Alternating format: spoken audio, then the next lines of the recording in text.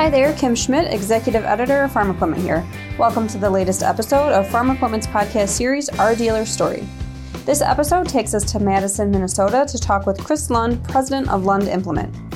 Chris is the third generation owner of the single store AGCO dealership, which started off as an Allis-Chalmers dealership. Chris's grandfather had worked at the dealership and bought it when the owner became ill in the 1950s. Today, Chris, along with his father Don and his uncle Dennis, run the business. Before we head over to Chris, I wanted to thank our sponsor, HBS Systems, a multi-generational company that for over 30 years has provided leading-edge systems and software technology designed specifically for ag and construction equipment dealers. Thanks for making this podcast series possible. Let's jump into the conversation with Chris sharing the story of how his family ended up owning the dealership and his early memories of being in the store with his grandfather. Chris, to start off, can you just share with us how your grandfather first got involved in the business? My grandpa Clifford Lund worked for the Allis-Chalmers dealer in Madison in the 50s, and he bought the dealership in 1955.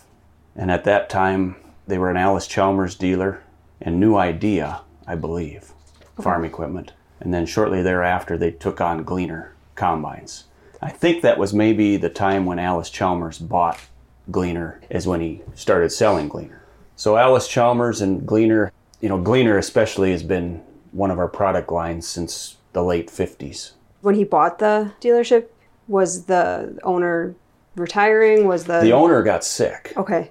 Deathly ill, and then he was a little hesitant if he should do what he did, but I think he loved what he did. He loved the relationships he made with his customers, and so he decided to purchase the dealership then. Do you know how long he had been working there at that point? It wasn't that terrible long, maybe 5-6 years, something like that, and he was primarily parts. So that is a pretty big, big switch. And at that time, when I think he bought the dealership, he paid $20,000 for it. Wow. And at that time, the dealership was located downtown Madison. Back in those days, most of the dealerships were just off a main street or in town. And I think one of the primary reasons why he was there, it was along the rail. So the equipment came in from the east on rail, and the dealership was located right on the rail tracks. Okay, so they could pretty much basically unload it right there. and park it. So he was there, downtown Madison, until 1970, and then they moved to this location then. When did your father get involved in the business? My dad, Donnie, and my uncle, Dennis. They're 3 years apart. Dennis is younger by 3 years. Dennis, I think, started right out of high school, and Donnie was in the service, and he came back. So I think they both started around that early 70s. Yeah, 1973, 74. I was born in 73, and I wasn't here then. It's shortly thereafter that. Okay. 74, 75 maybe. And Dennis has been in the parts department since then and did some selling. And my dad has been in sales that entire time I've done most of the sales the last 15 years. So he probably did sales for 40 years, and I've been doing it the last 15 years. Yeah. We were talking to him while we were waiting for you, and he said now he's a retired consultant. That's right. Yeah. He still has a lot of responsibilities in the dealership. Okay. There's things that he does that I don't necessarily want to do, and he's happy doing it. So As long as he wants to do it, that's great. Yeah. What kind of stuff is he still like doing? The settlements with the manufacturers. He kind of takes care of our insurance. Keeps track of that. A lot of paperwork, and then just to be here to answer the phone if I'm out in the country is important. Because he's still fairly knowledgeable on the equipment and what we have on hand and the pricing and that sort of thing. When did he semi-retire? Sounds like it's more semi-retired. I bought the dealership from my uncle and dad about a year and a half ago. So that's when he officially retired. Dennis is still here full time, but he has mentioned that he'll probably work through this year's harvest and then retire. What sort of memories do you have from those early days in the 70s as a kid here? Were you around the dealership as a kid? I was around here a lot. I grew up, and I still live to this day just a couple hundred yards from the store. Especially in the summertime, in the mornings, I'd walk over and just kind of hang around. My grandpa was semi-retired at that time, so I spent a lot of time with him. And he still loved being around the store as well. So we do deliveries together, run a lot of equipment together, do demos together. So I learned a lot, even at a young age. Before I was even 15 years old, I was driving a combine out to a farmer's place by town, or a tractor, or things like that. So a lot of his customers, I'm dealing with their grandkids today. So, I mean, we're a 3-generation dealership, as well as our customers are 3-generation farmers. And we've got customers we've been dealing with since the 50s. Yeah. So are some of those customers, kids you grew up with? Yep. I grew up in Madison, went to school in Madison, so a lot of my friends were farmers. So, so besides selling them equipment, we have relationships besides work. When did you sort of start in an official capacity at the dealership? I started in 1992. I graduated in 91, went to a 2-year college, came back and started full-time in 1992. At that time, I worked in the shop, primarily on corn planters and combines. And then in about 2002, I moved to the sales position, and I've been selling equipment ever since. How have things changed, maybe from the 70s, not so much from the 50s, but from the 70s to now? I would say the biggest change is the demand is greater by our customers. Yeah. Just because they're farming more, the window is smaller. Because they're farming more, they got to get a lot more done in a small amount of time. Yeah. So that, and it's not their fault, it's just the way things are. Just the demand of our customers has, and I shouldn't really say demand either. It's, I don't know what the word would be for it, but expectations. The expectations, that's probably a better term. Yeah. And it just comes with the territory. They're farming more, and like I said, their window is tighter because of our geographic location. When we start harvest, especially, we haven't started it yet, and it's the 18th of September. We probably won't start till the first week in October. We could have full-blown winter the first week in November. Basically, our harvest season is done then until spring, and so they're under a lot of pressure. Yeah. To get things done, and with margins as they are, rightfully so. Because their bottom line is affected on how efficient they are in getting the crop in. Going back to some of the history, was there ever a time where you weren't sure if this is what you were going to be doing with your life? Or almost every day. But no, I shouldn't say that. No, all in all, I've never had any regrets. There's good days, and then there's always bad days, but that's with whatever you do. Mm-hmm. So all in all, it's been very gratifying. I enjoy what I do. I love the relationships with my customers. I feel like when I sell them something, they're not only buying the product, they're buying from our dealership. Right. Just because of who we are and how we do things. And, a lot of the credit goes to our employees. Without them, we would never be here today. Yeah. They're a great bunch of people, and I can't say enough about them. Do you have any siblings that have been in the business, or any cousins or anything like that? I have not. Okay, so I have not, but the generation before me had a lot of relationships. My Uncle Dennis, his brother-in-law works in parts. Okay. To this day. Okay. And my dad's brother-in-law is their Bobcat mechanic. Okay. So there's been some relatives that way. Yeah, there's still but a lot of family, but... Yeah, not immediate family, but I have no siblings that are in a dealership. I have one sister. She's married to a farmer locally. So no, It's just me. Do you have any kids? I do. I have 2 girls. My wife, Kim, and I have 2 girls. Maren is 9 and Adley is 7. Do they spend any time around here or not? A little bit. They got their own little candy machine here that they stock, and I guess I don't know how that works. We buy the candy and they get the money. Right, and they fill it and take the back. That's about right, yeah. It's a good system. But it's a good experience for them. Yeah. Yeah. They're too young to know if they'll be in the business at this point, probably, right? Yeah, they're definitely girls. Yeah. Which is good. You never know. Yeah. If they marry somebody that is interested in the line, or themselves, Right. There's nothing says they can't be here either. The opportunity's there if they want it. We'll see how things go in See how 10 things years go. or so. Yep. Check back in. Right. What's something that like you hope for the future of the dealership? Well, just some of the hurdles, because we're in pretty rural area, help is going to be a concern going forward, and that's with anybody, just to find good help, and that's going to be the major factor how things go from here on out. What's the competitive market around you guys like? How close is the next dealership? And Well, we have a John Deere dealer in Madison, and that's part of a multi-store group, and then we have Case fairly close, okay, and New Holland. okay, In this county alone, we have 3 dealerships, a Deere, an AGCO, New Holland.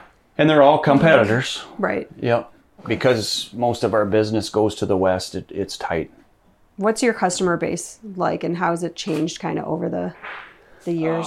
Like age or distance, size of the operation. What type of customers are there? So, what are they growing? Most What- of our customers are cash grain Okay. farmers. I don't know how it all breaks down percentages, but Yeah. it's a really, really high percentage. Okay. Corn, soybeans. Okay. Yeah. Yeah. And that's one thing that really has changed since I was a young kid is, we used to stock grinder mixers, manure spreaders, anything to do with livestock. We probably catered more to those guys. And since then, it's a complete turnaround. And the livestock industry has changed too. It's not Right. as labor intensive as it used to be Yeah. either. When do you think that kind of had gone away? Was it a slow I would say it process, was or- the mid 80s for whatever reason. What's one of your favorite memories as a kid at the dealership? Favorite memories at the dealership? I don't know if I really have one that really stands out. There's been a lot of good memories, I guess. When you, I would say what I enjoy most about the dealership now and when I was growing up is when you make a connection with a customer, sell them a piece of equipment, whatever it is, and then a year down the road, you see it working in the field, and you know they're happy with it. That's probably the most satisfying thing about what I do. Yeah, I would say that's probably just that alone. Yeah. Yeah, numerous times. Yeah, that's got to be nice to see Yeah. it still out there. And Yep. And then when you hear conversations about how so and so really likes what he bought, and yeah. that's our best advertising. Is word of mouth. What do you think the biggest lesson or the most important thing you've learned from your dad and your uncle, and maybe even your grandpa, because you were Yep. kind of around while he was still here? Yeah, and it, for any of us, I don't think it's been hard to do, but just be honest, treat people how you want to be treated.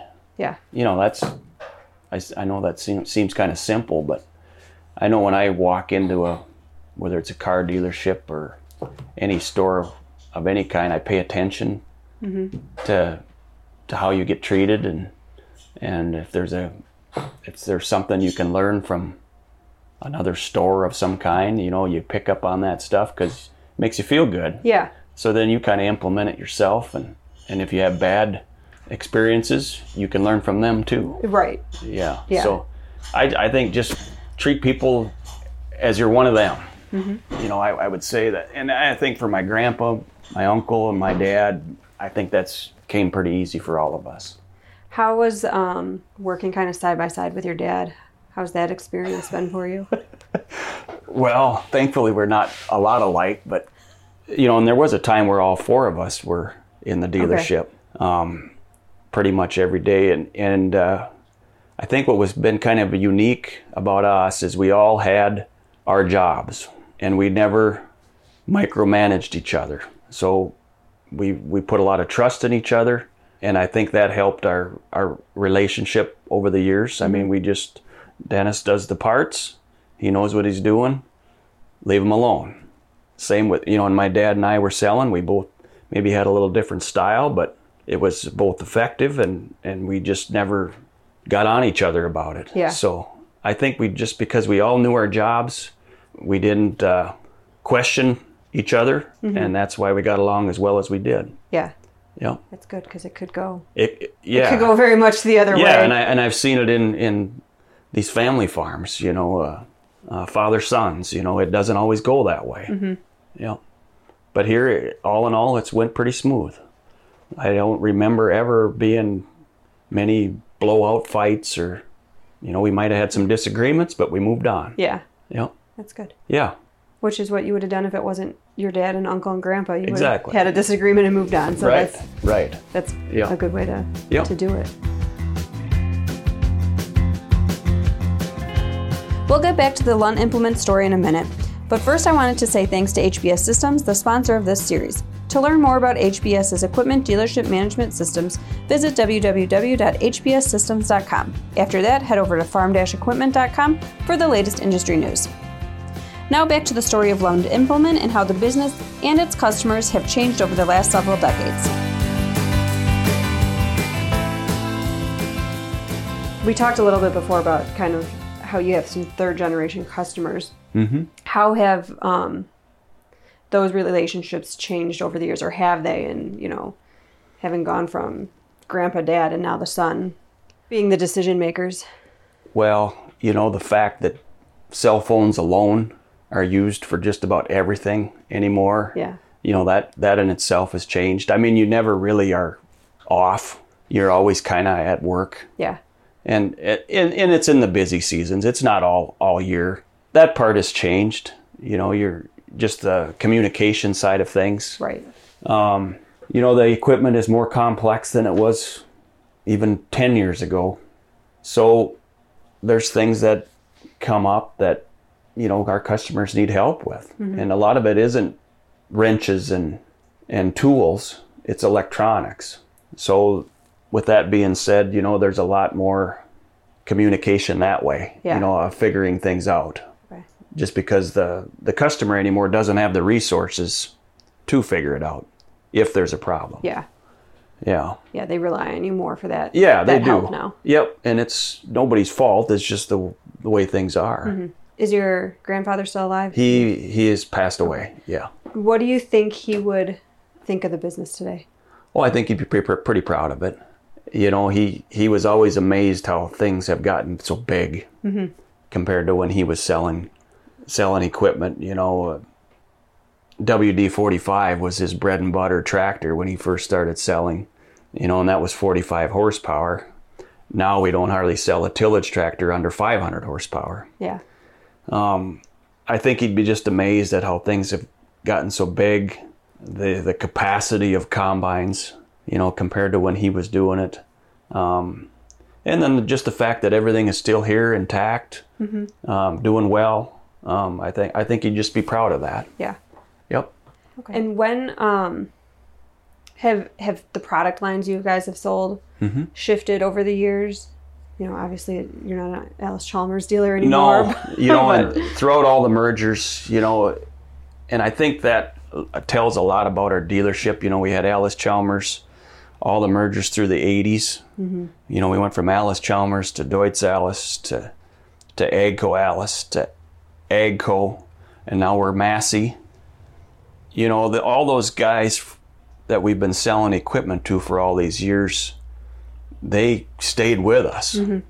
Even throughout all those, the mid 80s when, quite honestly, we didn't probably have the product lines that were equal to the industry. Okay. But they stayed with us, and, and all in all, as a Massey dealer, I think it's a pretty well respected line, and it's been a good line for us. Okay.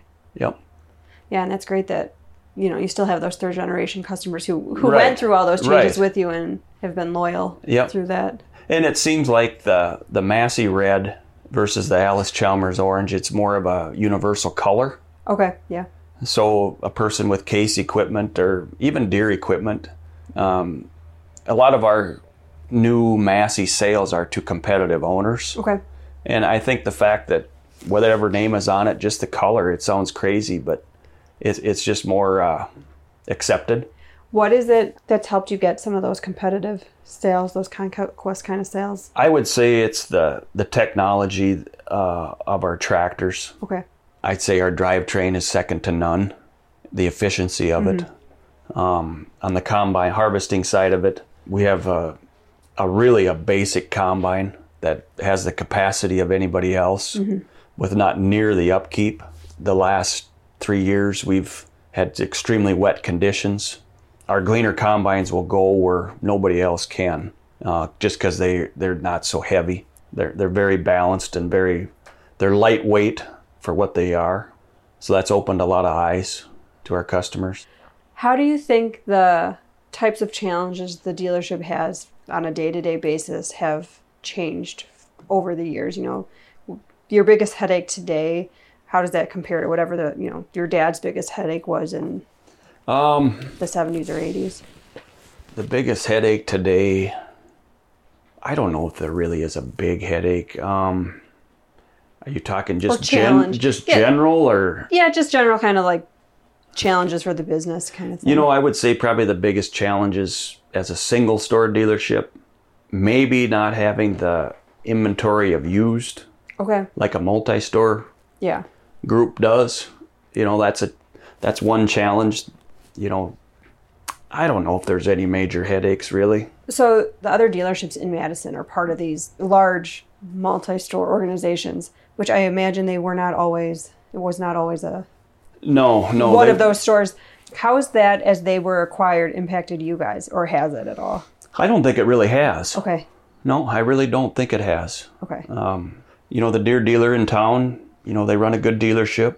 Their employees haven't really changed. So the face of the dealership hasn't changed much. It's just the name on the building. Okay. I don't think it's changed much for us. I think it's maybe even brought some more opportunities for us. And that would be customers who didn't. Not all customers have bought into it. Okay. Yeah, but we've lost some because of it too. Okay. Just because of inventory availability and things like that. So it's a give and take. Yeah. I mean, so in the end, I don't know that it's really affected us much. Okay. How big is your trade area? Trade area, yeah. On a consistent basis, we probably 75-mile radius. Okay. Yep. And we've got some customers that are outside of that. Okay. And they're primarily combine customers that have been buying combines from us for a long time and continue to do so. And other than that, most of it's about a 75-mile radius. Okay. Is there a difference? You had said earlier that, you know, part of your territory is in South Dakota. Mm-hmm. Is there a difference in the type of customers you have in South Dakota versus? Our South Dakota customers are probably a little bit more livestock. Okay. You know, mindset. Okay. They have cattle. A lot of them do. So that opens up our hay equipment lines, loader tractors, things like that. Other than that, they're sort of the same. Okay. Yeah. But they have more livestock to the west. But still generally the same kind of makeup of. Yeah. Yeah. And from a size standpoint, what's, you know, kind of average acres for your customers? I would say our average acreage farmer is around that 2,000 acres. Okay. Yep. We have some less and some considerably more, but on average, that's about the average size. How has this year been going for them? You know, did it seem like most still got something planted? In our county, I think we had 50,000 acres that did not get planted. Did not, okay. Which I think is about 15%. From what they tell me, their insurance kind of covered them on those acres that they didn't get planted, which is good.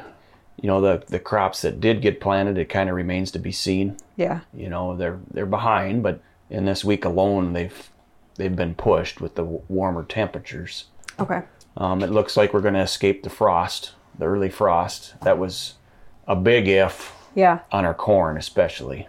I think all in all, our year is started out really slow, but even just in the last month has picked up. Okay. We're catching up just because they can kind of see what they're going to end up with. Yeah. Has that helped their attitude?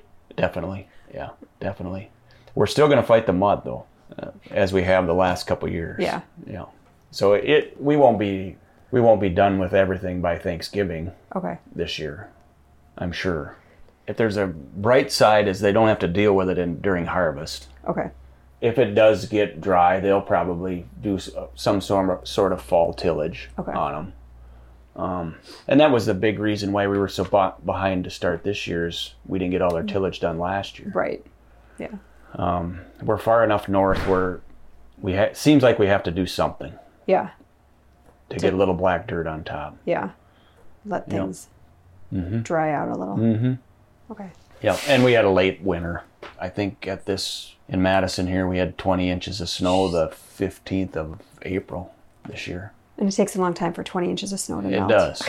Yeah, it does. Unless you suddenly get really warm and then you have a flood, and that's just as much of a problem. We were wet, and to put that on top of it, it just pushed everything out into the middle of May. Yeah. Before we even thought about starting. Okay. Yeah. How's that impacted your business at all? That's why we didn't sell anything. The first 6 months of the year is just people didn't even know what they were going to do, if they were going to plant, if they were going to get anything by the end of the year. Yeah. So that's the main reason why we started off so slow. Yeah. Yeah. Have things picked up for you guys? They have. Now? They have. Yep. How was parts and service business though in that first half? Was that still? That kind of was pretty flat. Okay. Compared to the year before, so which was good. And our service department has done a good job. We've been able to keep very busy. Okay. Yep. Any sort of outlook at this point for 2020, or is it there's still so much unknown left in this year? I'm optimistic. Okay. Yep. You hear news reports that maybe we'll get this tariff thing figured out. I think there's going to be the year-end stocks of corn and soybeans, I think, are going to be lower than what they're even anticipating. Between that, and there was some opportunities earlier this year for these customers of ours to market some grain. Yeah. If they had some old crop. No, I think year-end could be real good, and I think next year could be even better. Yeah. Good. You got to be optimistic. Thanks so much to Chris Lund for taking the time to sit down and share his story with us. And another thanks to HBS Systems for making this podcast possible. I'd love to get your feedback on the series, so drop me a line at kschmidt@lessitermedia.com. You can subscribe to the podcast via Spotify, iTunes, the Google Play Store, SoundCloud, Stitcher Radio, or TuneIn Radio. This will ensure you're alerted as soon as new episodes are made. Thanks for joining us for this one-on-one conversation with Chris Lund. Until next time, I'm Kim Schmidt, signing out of the Our Dealer Story podcast.